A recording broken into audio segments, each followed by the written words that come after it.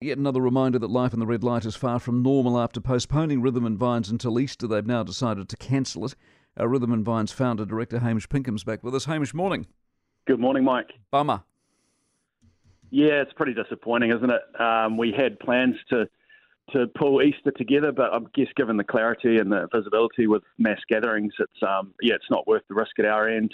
So we've just got to make the decision to push things out and start planning for our 20-year anniversary in December this year. How confident, as you sit here right now in this March morning, are you that you will have clarity by December?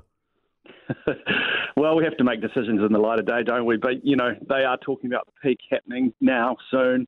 We need to get over that hump, don't we? And we need to start getting back to some sort of normality over winter. We have had some movement on the borders, haven't we? So we've got some international guests lined up to join us, and we can get Rhythm and Vines back to the world-class event that it has become. So our team's now focusing us on December, and we're encouraging punters to roll their tickets over and look forward to having some sort of knees up at the end of the year. So if you'd booked for your thing for Easter, you can carry those over till December?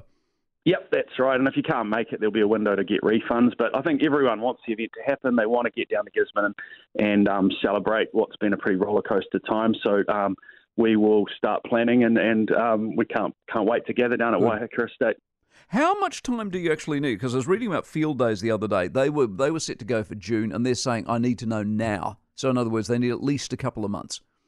Yeah, we do. There's big projects to pull together, aren't they? There's contractors to build the sites. There's artists to commit and book flights from overseas. So 6 weeks to Easter. It's too tight time frame to pull together. But we've got 8 months till the end of the year, and we should be rearing to go. You'd like to think with mass gatherings by then. Fantastic. Hope you're right.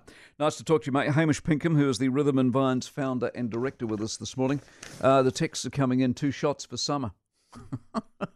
Remember that scam? 2 shots for summer. I have the summer that you wanted. Whatever.